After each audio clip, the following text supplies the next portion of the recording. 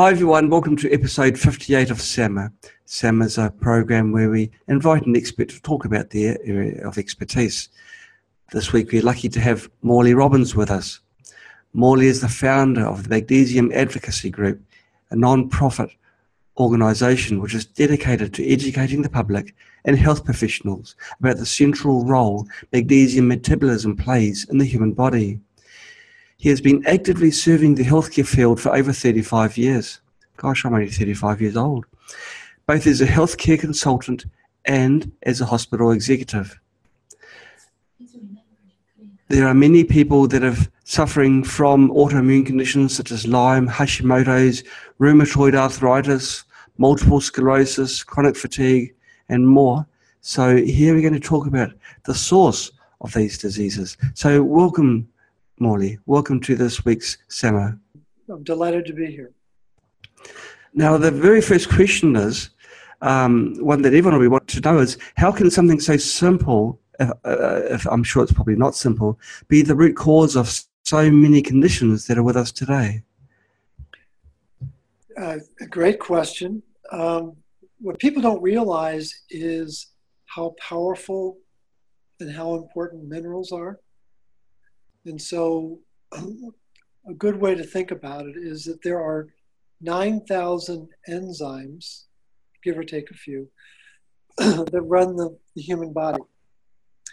And they all work just like the car you drive. So when was the last time you drove a car without a key? It's very hard to do. Unless you're Fred Flintstone, it's really hard to do. Well, the cars now don't have keys. They have a tab, which you... But you have to have the key. But you have to have the key. You have to have the key in the car in order to push the button. Still got to have the key. Yeah, there's got to be something there. That's right. That's right. So there are 9,000 enzymes. So it would be reasonable to say, well, there must be 9,000 minerals. Well, actually, there are only 84 minerals on the planet. There's 18 essential minerals, but there's only a handful of minerals that activate those 9,000 enzymes. The mineral magnesium is involved in enzymes in the human body. Nothing comes close to that. Wow. And so when we're under stress, like you were 10 minutes ago, trying to figure out how to get this call started and what we were going to do, you were burning magnesium at a rate you can't even fathom. In fact, under your chair right now is a little pool of magnesium.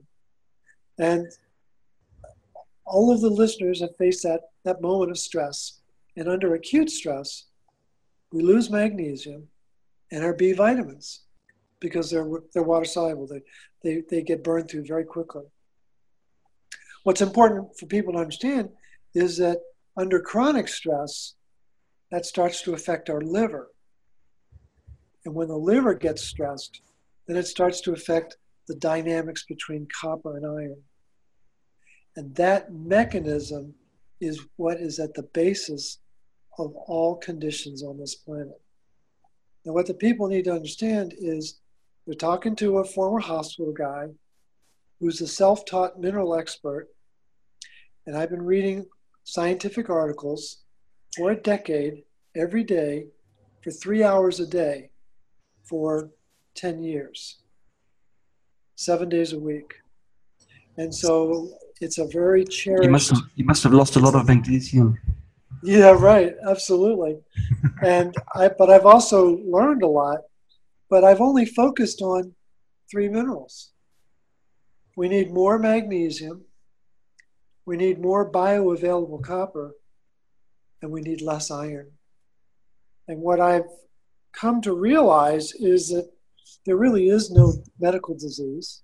It doesn't exist. It's just a story. But there is metabolic dysfunction. And that metabolic dysfunction is caused by mineral dysregulation. And what dysregulates our minerals faster than anything on the planet is having too much iron in our body. And a lot of the listeners who are following you and may be aware of this conversation, many of them think they're anemic. And that's not true. Because anemia is impossible on a planet whose number one element is iron at 36%.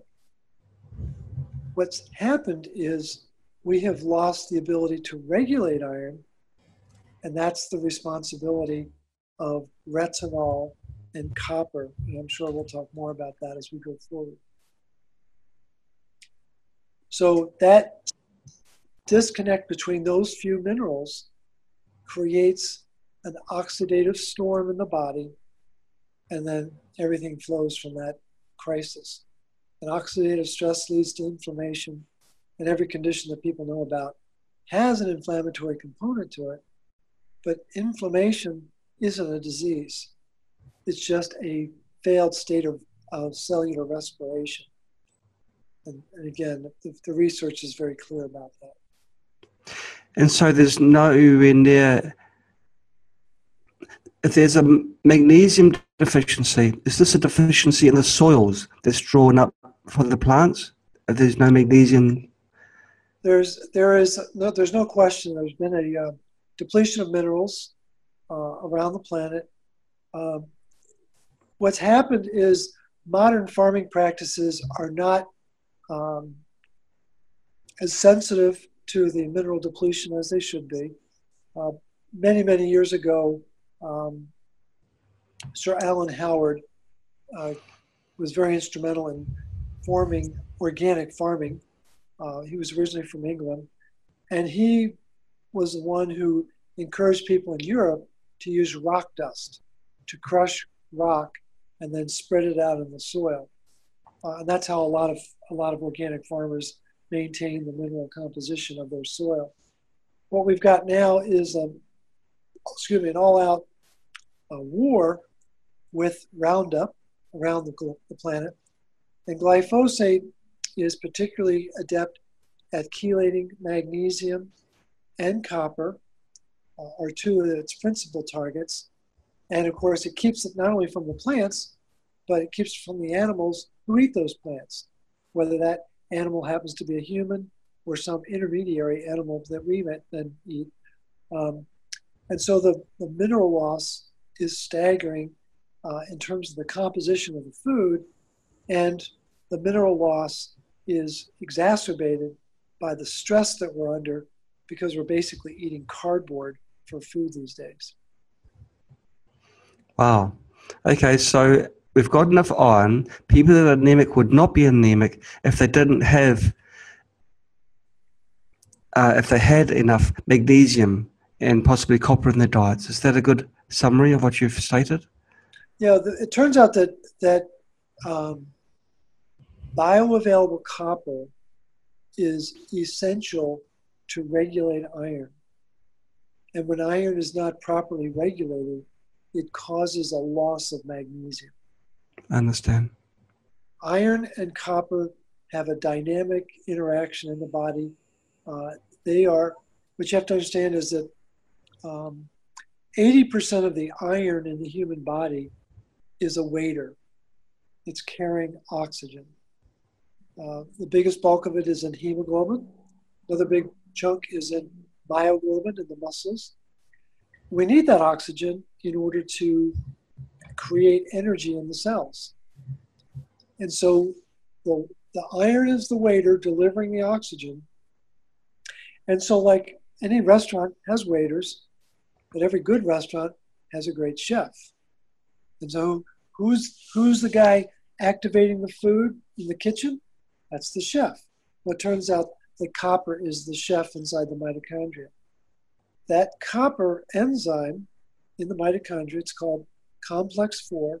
Its official name is called cytochrome C oxidase. But complex 4 is where the oxygen molecule gets activated and becomes water. And when that happens, it releases 3 precursor energy proteins, ADP, to go over to complex 5, where they become 3 energy molecules that are spelled magnesium-ATP inside the mitochondria. And when the magnesium ion is attached to those proteins, the body can recognize the energy and it can use the energy. When there's not enough magnesium, The body, it's like it's wearing an invisibility cloak, just like Harry Potter. Can't see it, can't use it. And that's the basis of a lot of chronic fatigue, is not enough bioavailable copper and not enough magnesium to properly make the energy molecule. Now, Morley, I wanted to talk about one specific health issue, Crohn's, because Crohn's is a condition which has become endemic now. There seems to be more people that are suffering from this, which is an autoimmune condition. We're told by the medical establishment, basically it's a condition, it's the body tuning against itself, it's an autoimmune disease. Can you please walk through this for us, please? How does the body develop Crohn's, or why did it develop Crohn's? And what can we do to correct? Right. So let's back up and let's talk about the iron recycling program in the body. And then we'll talk about autoimmune, and then we'll talk about Crohn's. And I think it's important for people to understand that there's a sequence here. We have a daily iron requirement. We all have a daily iron requirement. Somewhere around 25 milligrams a day are needed in order to make enough red blood cells, iron sulfur clusters, proteins, things of that nature. So 25 milligrams, it's not a lot, but 95% of it is supposed to come from a recycling program called the reticuloendothelial system, which is just a stupid way of saying recycling. But it's a recycling program, and 5%, that 1 milligram out of 25, 1 milligram is supposed to come from our diet. That's not what is happening today. People think they're supposed to eat 25 milligrams of iron a day because they don't know that their recycling program is very important.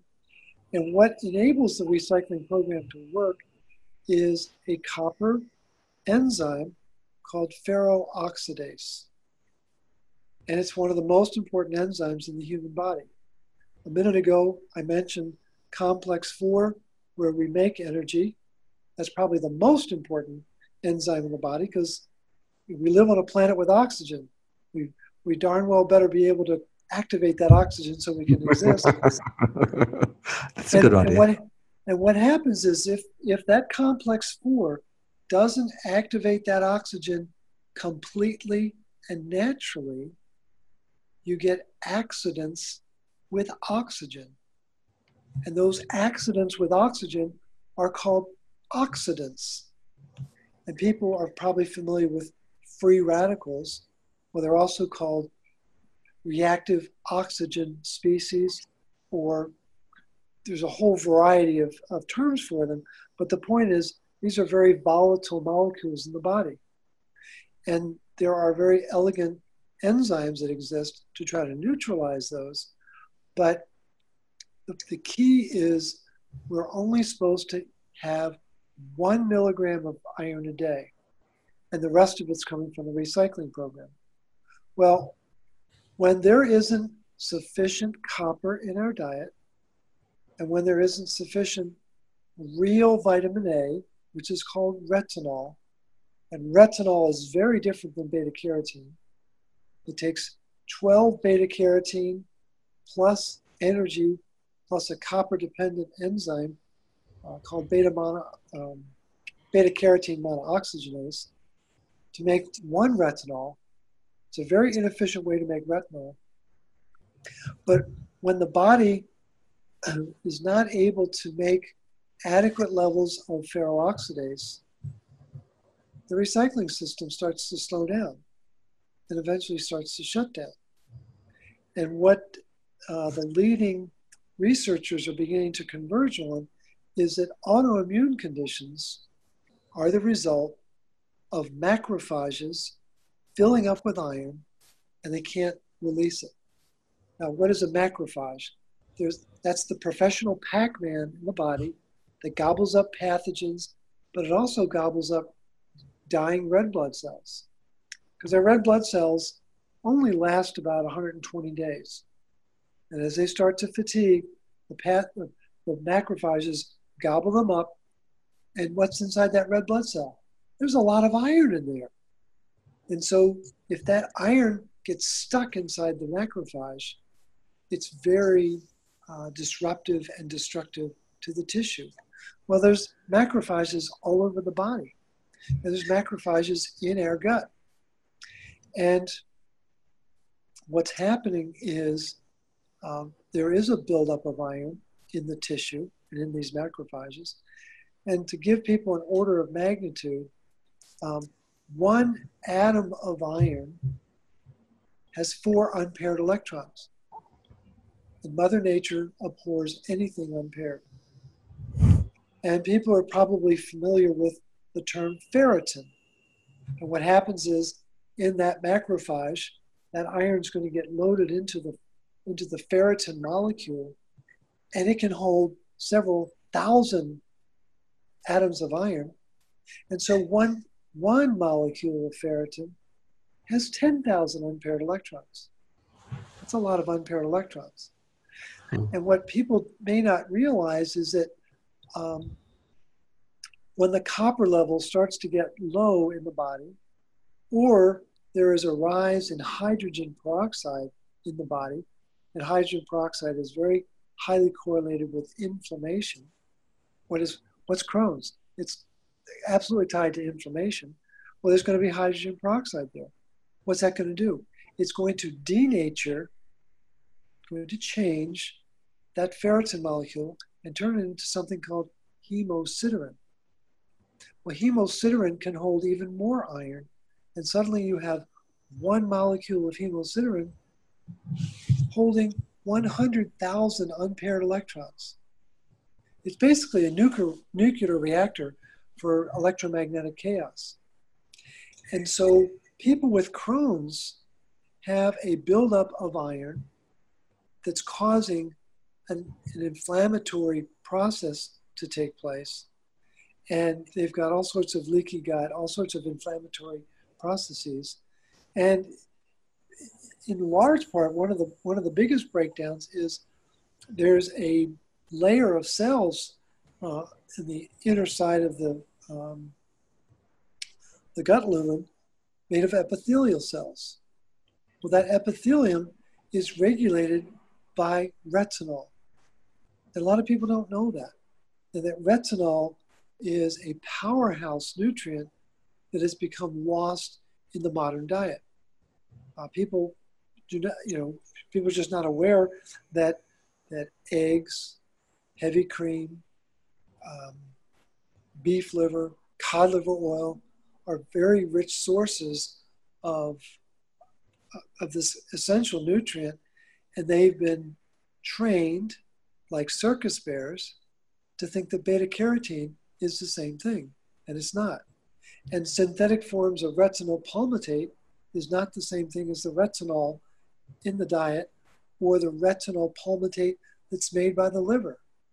And I'm sure there are going to be some head scratching on that one saying, chemically, it's got to be the same. No, it doesn't necessarily have to be the same, but biologically, I can assure you it's not the same because the synthetic forms are very toxic to the body. So the autoimmune, there are about anywhere from 30 to 100 different autoimmune conditions. And again, as I said, the leading researchers are converging on this concept of iron-laden macrophages. And again, this is not my idea. This is the work of Nancy Andrews, who's the former dean of the medical school at Duke University, Rebecca King, who's a noted pathologist at Mayo Clinic, and Marianne Wesling-Resnick, who's a noted biochemist and geneticist at Harvard School of Public Health. So these 3 women have converged on this theory that it's the iron-laden macrophages that are causing this just unbelievable tsunami of chaos in people's bodies.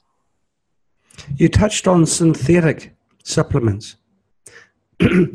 This is quite a dangerous thing because you go to a health store, you buy your multivitamin tablets, and you don't question the value of the contents. You just read the alphabet A to Z, and then you go from there. But if most of those, which I guess most of them would be, are synthetically created, then their value to the body will be quite questionable. Absolutely. That's very true. People don't know that a lot of people take B vitamins. Well, B vitamins from a bottle are not your friend because they're made from coal tar derivatives. And if somebody wants to look up coal tar derivatives, what you're going to find out is that they have 10,000 elements in them, of which they've given names to 5,000, which I'm fascinated by the fact that they know there's 5,000 other elements, but they haven't given them names yet. But it's a staggering thought that synthetic B vitamins are not your friend. When you get a supplement bottle that's a daily vitamin or a multivitamin, it usually has way too much calcium to the amount of magnesium, way too much zinc to the amount of copper that's there, a staggering amount of iron. They have synthetic vitamin D, which is not your friend. I'm sure we'll talk about that. And then they have these synthetic B vitamins. And then most of them have a synthetic form of vitamin A. And I don't think people are aware that that form of multivitamin is probably doing more harm than good. Gosh. It's very, very tragic, actually. Now, I noticed that, well, to be honest, one of our eagle-eyed viewers has spotted a bangle, what looks like a copper bangle on your wrist. And she was asking the question, is this through, it looks like a copper bangle. No, it's actually a ribbon. Okay. Well, it's a Tibetan ribbon. It's not a copper bracelet. Okay. I have had a copper bracelet, yes, but it became an antenna for my computer. It was creating havoc in my body, so I had to take it off. And I wear it a lot. Is there a benefit in wearing a bracelet or a bangle that's made from copper? They're very popular. There is some benefit. There's also clothing now that has copper in it. You can get, all sorts of braces and pants and sports gear that have copper. And I'm thinking, why don't we just get it in our diet? Why should we be wearing it? It's because we are the victims of modern agriculture. That's why. Well, I understand that. We are victims of the culture or the agriculture, but we should also rise up as a populace and demand better. It is appalling what's happened to food in this planet. Excuse me? I was just going to make the comment that there's more of us than them, so we should be able to have some say if people make a collective voice. Absolutely. But I'm sure this is about to happen. Now, it's a challenge. There's no question about it. Life is a challenge. Now, eggs, you mentioned that eggs were good. So eggs are easy. There's many ways of making them not so good for people that are vegans, I suppose. But how can an egg have vitamin E if the chicken didn't have vitamin E in its diet? The chickens are eating bugs and grass, and the yolk is it's yellow, right? Yes. Well, yes. It's got that yellow is retinol. There's retinol in those eggs. See, what happened was in 1955, the president of the United States, Dwight Eisenhower, had a heart attack. September 25th, 1955. And the world was put on a low-fat diet. A lot of people don't know that that's when it started. And the stated objective was to get cholesterol out of our diet so we wouldn't have a heart attack. Mm-hmm. We didn't want to be like Ike. and that went on for 60 years. And it's only been in the last couple of years that Raznikov and Diamond and others have published a definitive article saying that was a farce, that cholesterol has nothing to do with heart disease, and it doesn't. No. But unfortunately, 60 years of modified eating has crept into our psyche, and now people are terrified of eating eggs, terrified of heavy cream, terrified of eating beef liver and things of that nature. And they don't even, and butter, they don't even think about the fact that they don't eat butter. And I was talking to a colleague of mine. He was actually a friend who was visiting my wife, who's a chiropractor. And I asked him, I said, Dr. Z, and he's about my age. I said, did you eat a low-fat diet? He goes, no. So I decided that I would ask the question differently. I said, between the period of 1960 and 2000, did you eat eggs? He said, not a lot. I said, did you eat butter? No, not very much butter. I said, did you eat heavy cream? Oh, no, I wouldn't do that. Did you eat beef liver? Never had beef liver. I said, did you ever have cod liver oil? And he went, no. I said, dude, you've been eating a low-fat diet your whole life. Never occurred to him that there was no retinol in his diet. Now, I know you've got listeners who are vegans, and they're very appalled right now that I would never touch that. And the only source of retinol that I know of in plant is rosehip oil. There is retinol in rosehip oil, but I don't know what the composition or the amount is. And the thing is, I've got 25 vegan clients who are eating desiccated liver tablets. That's how desperate they are to feel better. So I think Wow. there's a lot of different ways of getting around this, but I think people have been grossly misled by the internet, grossly misled by their practitioners, grossly misled by their friends and family who don't have a clue how the human body works. And I think we're facing a crisis, John. I think the lack of retinol and the lack of minerals has created a pandemic around the globe. And there's a lot of sick people out there, as you well know.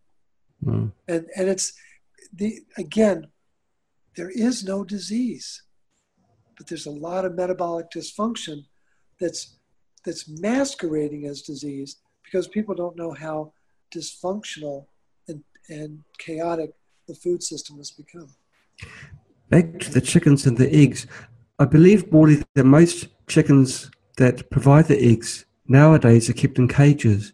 And they might have the odd bonus fly buzzing past them, but most of the time they'll be fed just what they're given. That's right.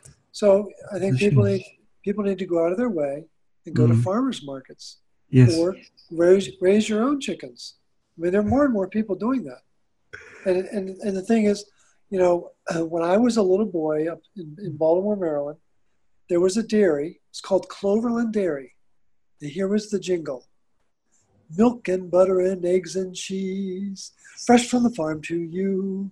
If you don't own a cow, call Cloverland now. Northfield 92222.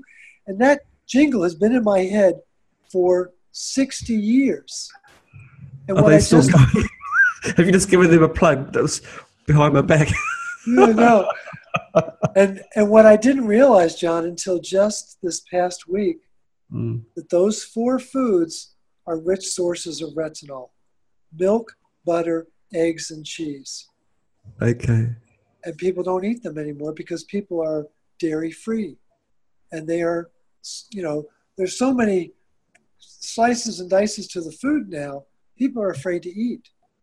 When I'm talking to a client and they start to talk about all the things that they're restricting, I'm envisioning that they're eating a plate full of ice. I have no idea what people eat these days. No. Because they have so many restrictions on what they can tolerate, which is very sad. What about powdered milk or goat milk? Well, I would go goat milk 1,000 times before I would go after powdered milk. I don't know what the composition would be, but goat milk, it's a supreme source of nutrients, and the goat actually it's a very interesting animal. Goats and sheep won't eat GMO grass. They'll only eat real grass. And the goat has a unique property of having the highest amount of vitamin C in its meat. It's very interesting, which means it's got a lot of copper. Now, what I don't know, John, is I don't know the exact percentage of people who eat meat on the planet. But what I do know is of those people who do eat meat, 75% of them eat goat. You know, Americans are very odd in that we eat muscle meat from cow. And it's not a very healthy form of meat, as you probably know. But organ meats are a very rich source of copper and a lot of other nutrients. But goat and lamb, pork, very rich sources of these nutrients. And venison, rabbit. There's a lot of different options that people have besides just we've been corralled into chicken and beef, which makes me very suspicious why they want us only eating those meats. I wonder if back to the immune conditions that people have nowadays, whether much of it stems from the fact that babies are fed powdered milk because it's been processed. Well, I can tell you that infant formula is poison because in mother's milk, there's supposed to be a very high concentration of vitamin A, retinol, this much vitamin D, none, and very little bit of iron. And what they've fabricated is a very toxic blend of nutrients with those synthetic B vitamins from coal tar derivatives. There's not supposed to be vitamin D in mother's milk, and yet they're putting thousands of IUs in it. And people don't stop to question that. They don't stop to question that there's twice as much calcium as magnesium, and that's not the composition of mother's milk. Again, the food system leaves much to be desired. And then we have the fact that Nestle, which is the Monsanto of water, is adding fluoride to all forms of water that they control, especially nursing water. So the baby's getting all sorts of fluoride in that initial infant formula. And what's the effect of that? It's not going to improve their teeth, I can tell you that. It's going to dull their mind, and there's a chemical reaction between fluoride and magnesium in the body. Okay. They are polar opposites, and they have a magnetic attraction for one another. So the body takes up the fluoride and doesn't take up the magnesium? Is that what you mean? And it binds up the magnesium in the body. Okay, gosh. Okay, liquid sunshine in a bottle, vitamin D. Yeah. Now, not all countries are blessed with sunshine. We've got very little today. So, in climates like we are in at the moment with zero sunshine, or hardly any sunshine, would I become deficient in vitamin D? Do I have to supplement my diet? Or people that live in places like Norway and the extreme poles of the earth, are they going to have supplements? No, I'm a staunch critic of vitamin D supplements, as you probably know. It picked up. Yeah. Not even subtle about it, John. No, I think it's tragic that people have completely lost touch with their ancestors. And our ancestors didn't worry about vitamin D. Why? Because they were eating foods that had vitamin D. You know, they were eating fish that had vitamin D. They were eating, what is a chicken? It's a little solar panel. What's a pig? It's a bigger solar panel. What's a cow? It's an even bigger solar panel. And those animals absorb the sunlight, and they do in fact make vitamin D in their products. People have completely lost sight of that. What people don't understand is that vitamin A and vitamin D are antagonists. See, back in the 1930s, they were very obsessed with studying and learning all they could about vitamin A. Why? Because they knew how important it was. And now we come full circle, and here we are 80 years later, and we don't know about vitamin A. We've been trained, like circus bears, to think that we're vitamin D deficient, when in fact, people don't understand the physiology of vitamin D. So yes, the sunlight does hit the skin, and it activates the cholesterol underneath the skin and creates a precursor form of vitamin D, 7-dehydroxycholesterol, or cholecalciferol, excuse me. And so then that goes to the liver. When it goes to the liver, guess what happens? It gets kissed by magnesium. And when magnesium kisses that precursor plus the enzyme, bingo bongo, it forms the storage form of vitamin D. It's called 25-hydroxy vitamin D. And it's supposed to be stored in the liver. And then when the body needs the active form of the hormone, that storage form goes over to the kidney, and it gets kissed again by magnesium to form 1,25-dihydroxy vitamin D. What's happened is researchers like Michael Hollick have created hysteria around the world that everyone's vitamin D is low, but he hasn't told people how to make it. And when your magnesium is low, because you're a stress cadet, because you're not getting it in your diet, because you don't know that basically everyone on the planet is now magnesium deficient. The official number is 80%. I would put it closer at 99.9%. Wow. And again, it's a function of the diet. There's too much sugar in the food, and so there isn't enough magnesium. Well, then it gets even more complicated, is that when we're supposed to be making the sunshine turn into vitamin D, and when that happens, there's a very important chemical reaction that takes place. The vitamin D gets sulfated. And when it gets sulfated, because the sun was involved, it becomes water soluble. And water soluble vitamin D can go in and out of the cell the way it's supposed to, the way Mother Nature intended it to. But the soy capsule made with soybean oil, do people realize what they're putting in their mouths and in their bodies? And that fat-soluble, synthetic, soy-based supplemental D, it's not working the way they think it is. And they'll never raise their storage level doing that. And what's even more important is to understand that there's no clinical benefit to having storage D above 21 nanograms per milliliter. 21. Where does the reference range start on most labs? 30 to 100. Get it as high as you can. It's gonna cure cancer. And if you believe that, I've got a bridge and a used BMW I'd love to sell you. I think it's the most toxic chemical on this planet that is creating more disease than people can imagine. And what I just learned the other day, I read a fascinating article about vitamin A and vitamin D and the incidence of influenza. Very, very excellent article. And it turns out that when the sunlight hits our skin, it's causing the synthesis of vitamin D, but it's causing the breakdown of vitamin A, which is a great thing. Because then the vitamin A is available to be used as retinoic acid and as receptors and all sorts of functions that we don't know, because we become agents of dementia because everyone's telling us we got to have more vitamin D, and we don't know that, wait a minute, when you take vitamin D supplements, guess what happens?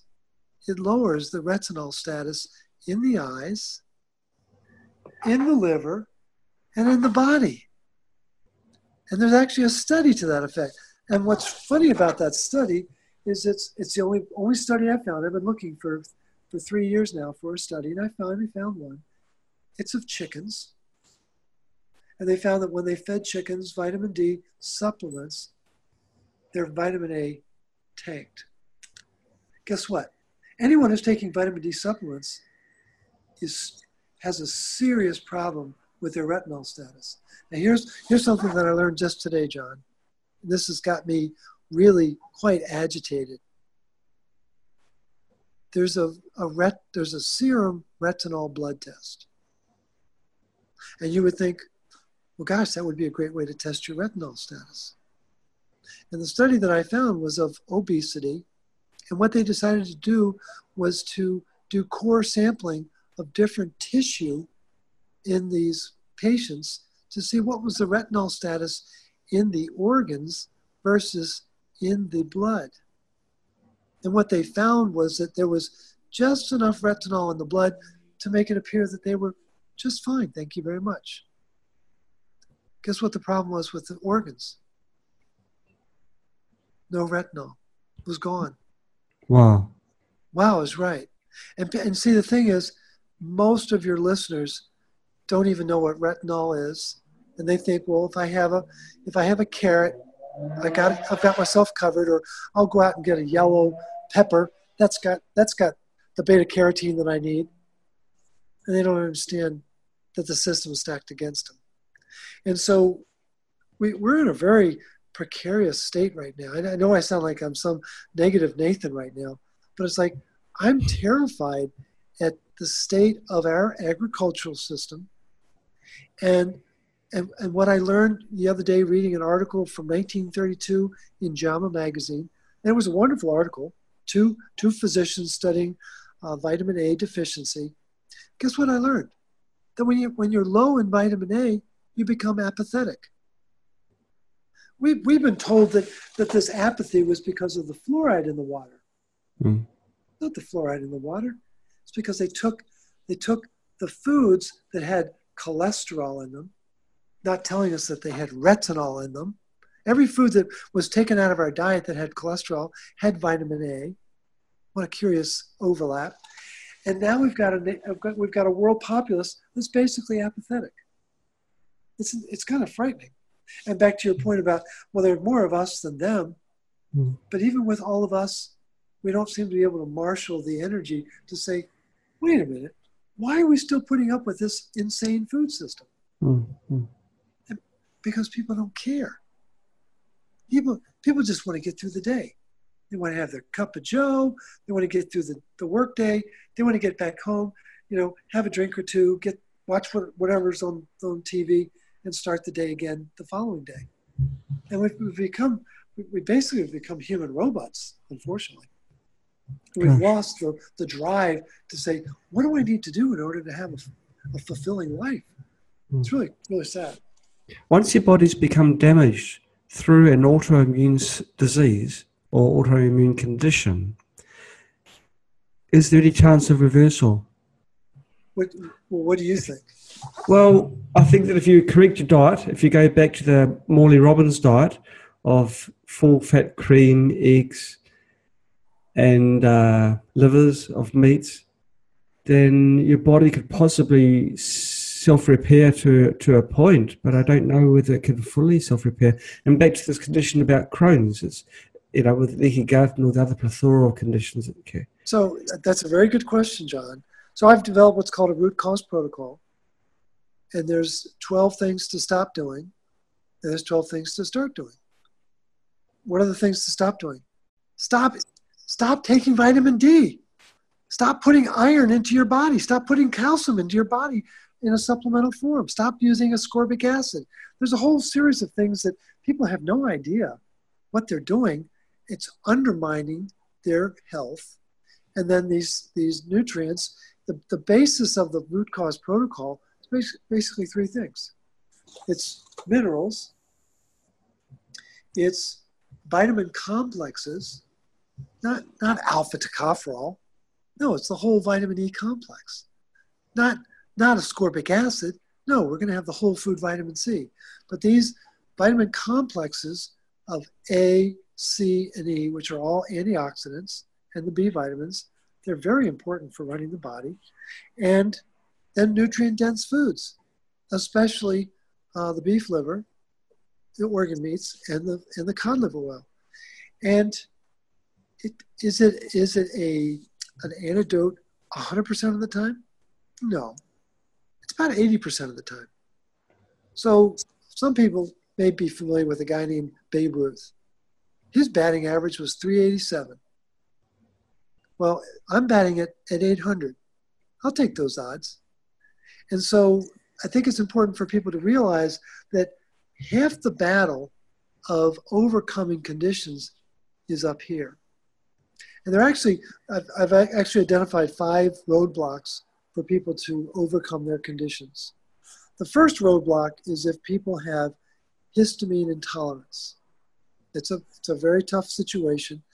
And what we've got to do is get those offending foods out of the diet and then get the reaction to those foods, the sensitivity, corrected either with NAET, and many of your listeners may be familiar with that form of allergy elimination technique, or here in the States or in Australia, there's a computer-based system that'll do it. It's called allergytx.com. That's in the States. In Australia, it's called hwaustralia.com. And it's a wonderful system for getting past the histamine issues. The second hurdle that people have is they have too much iron in their tissue. And what they've got to do is they've got to start to donate blood, because that forces the recycling system to work again, to begin to move the iron in the body. And for menopausal women and men, we should be doing blood donations 3 to 4 times a year. For women who are still having a menstrual cycle, 2 times a year. And that's a very important process of helping to free up the iron.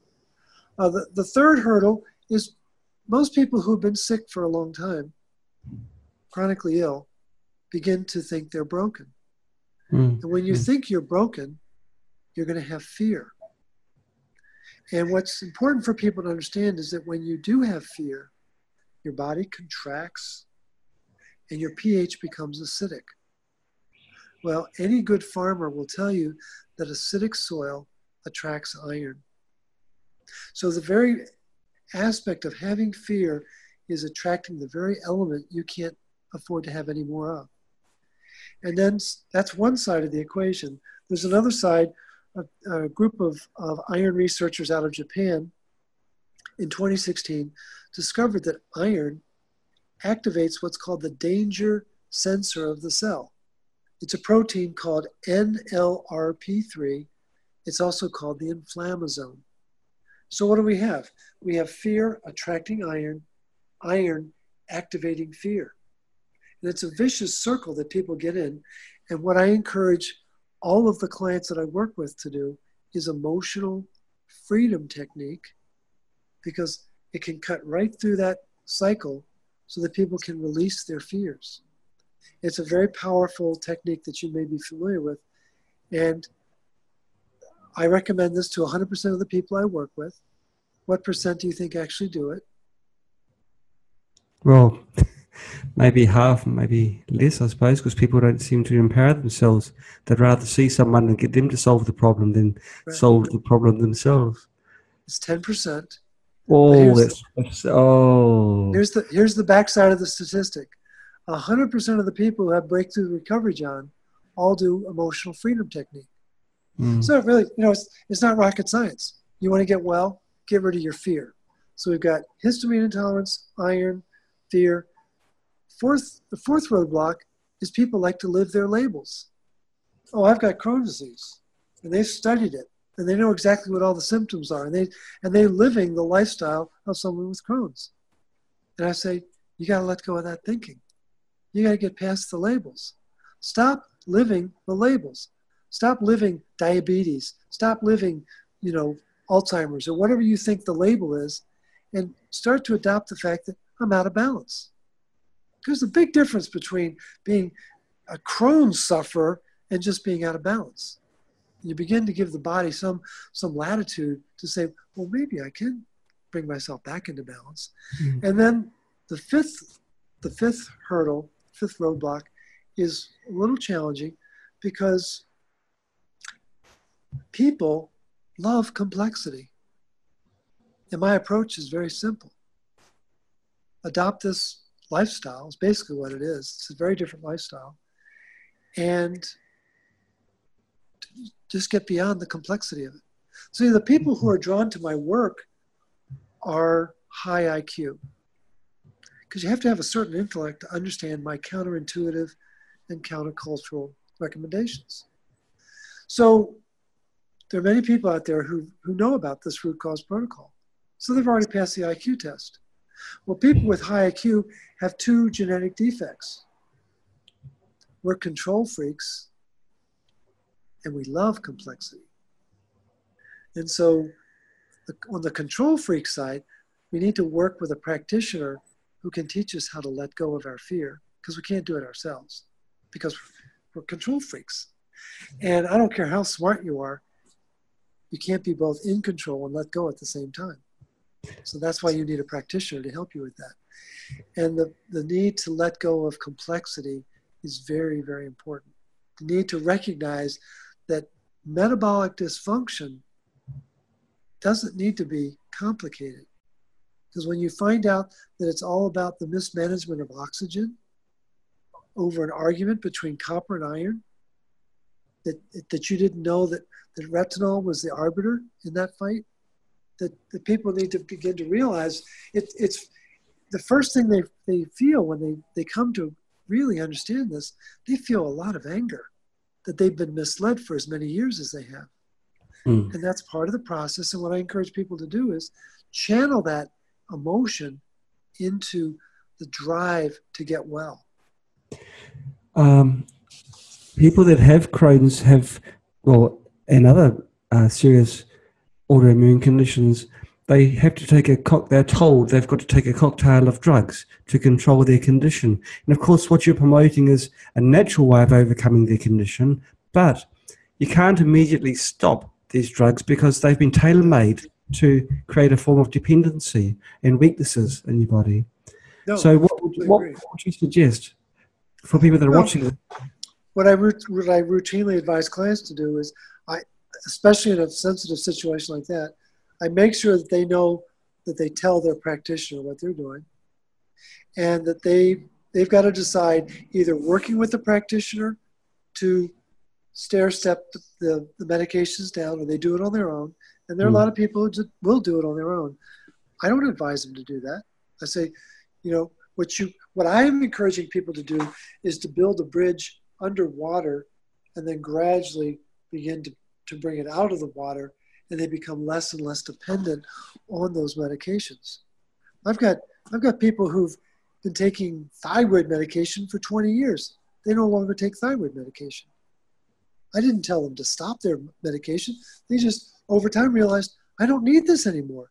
And they've got more energy now than they did when they were taking the medication. I've got a lot of people that used to take blood pressure medication or cardiac medication. And again, I'm not advocating that they stop it. I'm just telling people how they can rebuild and re-nourish their body, and on their own, they're discovering that they don't have the same dependence on these medications that they had prior to that. And it's a process of discovery for people as they go through this. And I'm not in any way discounting the magnitude of the transition for someone with Crohn's to go through this, because it's big.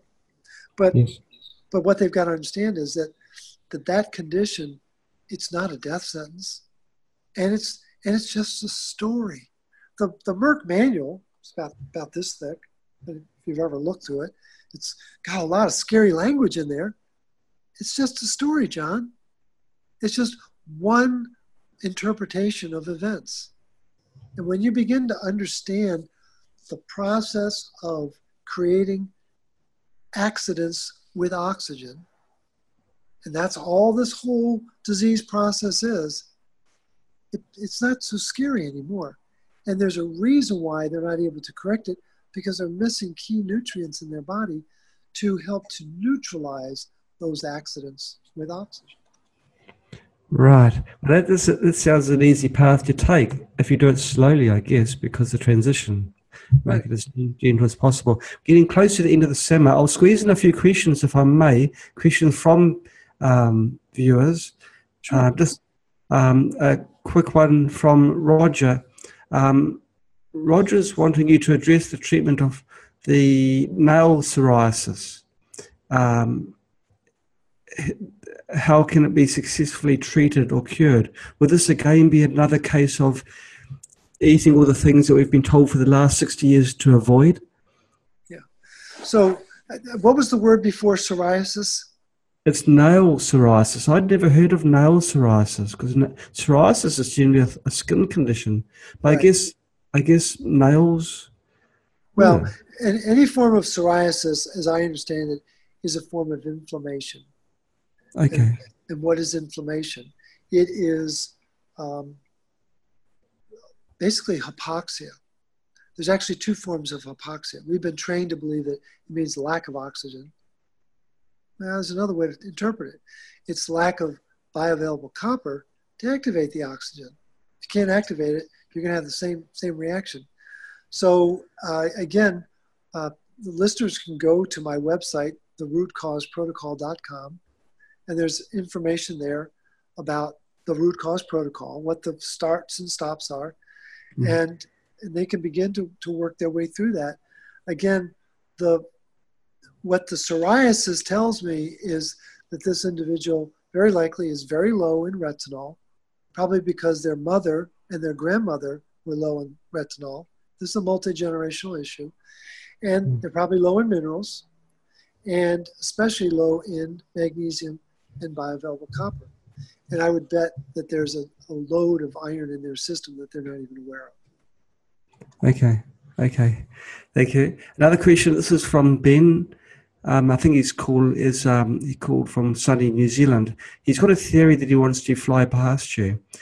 He's thinking that because now we live in more heavily populated cities, we are being exposed to more pathogens than we did in the past, which overburdens our immune system. And our immune system then starts to regard more things as being pathogens rather than being benign. What do you think about that theory? I think it's an intriguing idea. I think there's probably some legitimacy to more pathogens. But Yes. what has also happened is we have become hypersensitive to our environment.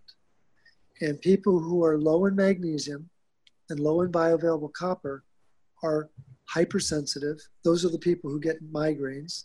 Those are Yes. the people who have more immune dysfunction. And when you begin to study the preeminent role that retinol plays in regulating the immune system, I think that it's a combination. I think that there's some value to what he's saying, but I think we have a whipsaw effect in that they have depleted our food system of the very nutrients that enable us to have a healthy and a properly reacting immune system. I think that's where half the problem is as well. So from what I get from our discussion this morning, it seems like the way to go forwards is to take a few steps back, 60 years to be precise, go back to the days where they were promoting creams and butters, real eggs from happy chickens. Yep. Oh yeah. No, I mean, and I think I'm not trying to be naive and say, oh, it's easy. No, this is a deliberate lifestyle change. And I encourage people, regardless of where they live, to find an old cookbook from where they live. I've got people in Europe. I said, find a cookbook that's 200 years old.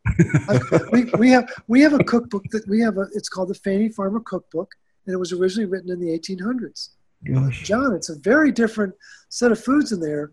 We don't recognize them.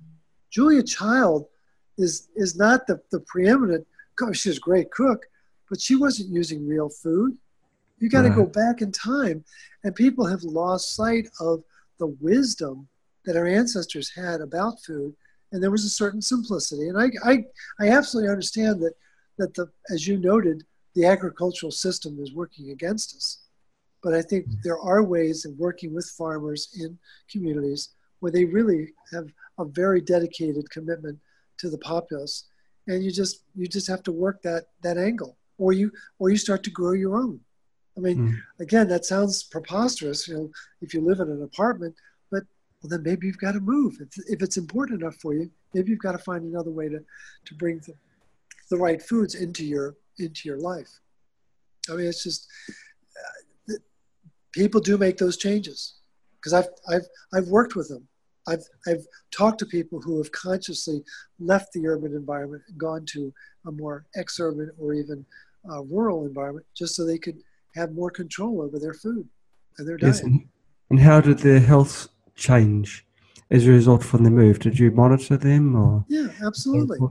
Yeah, they have more control over their lives. Okay. Yeah. But there's Wow. also more stress because it's not as convenient, right? So there's all sorts of trade-offs that you have to make. The thing is, we've become conditioned to the magic pill. We think that there's an easy solution. There is no easy solution, but it doesn't need to be obstreperous. It doesn't need to be so difficult. And when people get familiar with what the root cause protocol is, it's a series of changes that can be made. It just takes time. And Yes. again, we have this expectation that, well, we want to get well yesterday because I've been living with this condition for several years. Well, the body doesn't work that way. You know, the fable is true. The tortoise always wins. You've got to be very patient with the body's ability to heal itself. But it will heal itself. It absolutely will. I want to ask one more question before we finish. You mentioned about supplements with soy capsules, and you're suggesting that the soy was not good. It didn't allow the body to absorb the nutrients successfully, in particular the vitamin D and retinol. So how is that the case where soy oil in particular disrupts the body's absorption of these nutrients? But I think the biggest issue with soy is that the bulk of it is GMO around the world. And I don't think people realize that. And again, there's enough uncertainty about what soy oil is all about. I would never let it touch my lips. And I think people should think quite twice. And what's tragic, John, is that when you go out to eat, as many of us do, we don't think about the oils and the sugars that they're using in the kitchen. We don't think about the canola oil that they're using, which is 99% GMO around the world. And that if you want a fun experiment, take a bucket of rapeseed and put it in your backyard and watch what the animals do with it. They don't touch it. And that's the seed that's used to make canola oil. And that bucket of rapeseed will be there 1 year later, untouched, unscathed, by no animal will get near it. Why? Because they're really smart. Unlike us two-legged rats, we have no idea what we're eating. And then we don't think about the high fructose corn syrup that causes copper to be blocked. The absorption of copper is blocked in our liver. They didn't tell us that. And so when that happens, then iron is rising in our body. And there's some very basic principles that people need to understand, that the system is stacked against us. And we just have to get smart about how we overcome that and work our way around it. Because there are very easy paths that we can take to correct those problems. Morley, thanks so much for coming onto our program. I've learned a terrific lot, as have our viewers. Seems like we do have to go back in time and get the knowledge that was known back then and lost to restore. Well, I'm doing my best to unearth that knowledge, to dust it off, because it's out there. And people who are interested, they can look up my iron toxicity posts, and I've got 72 of them. And so my stage name is Magnesium Man. I created a website called thegotmag.org. I created a Facebook page called Magnesium Advocacy Group, but there's only one thing I write about: iron toxicity, because it causes magnesium loss. And people need to know that. What's the population of the city where you are right now? This will be like it's not too large. It'll be something like 20 million or so. It's not one of the mammoth cities. It wasn't a planned visit. Suddenly yesterday I had to shoot out. So no, but you're right. You're absolutely right. Again, I'm not trying to be a Luddite and ignore the fact that there is a very destructive food system out there. Yeah. But people who really want to address their health issues have got to take a different tack. Mm. They can't correct Crohn's disease and keep eating food from the supermarket. It ain't going to happen. It's not going to happen. So just go to the farmers markets, get produce which is grown from backyards or small plots, not overly. So don't put things back into the soil. They grow. They do, but people that supply supermarkets, they don't care about the nutritional value or even the taste. It's the looks. Everything is about looks. Absolutely. It looks fresh. The word is fresh. It looks fresh.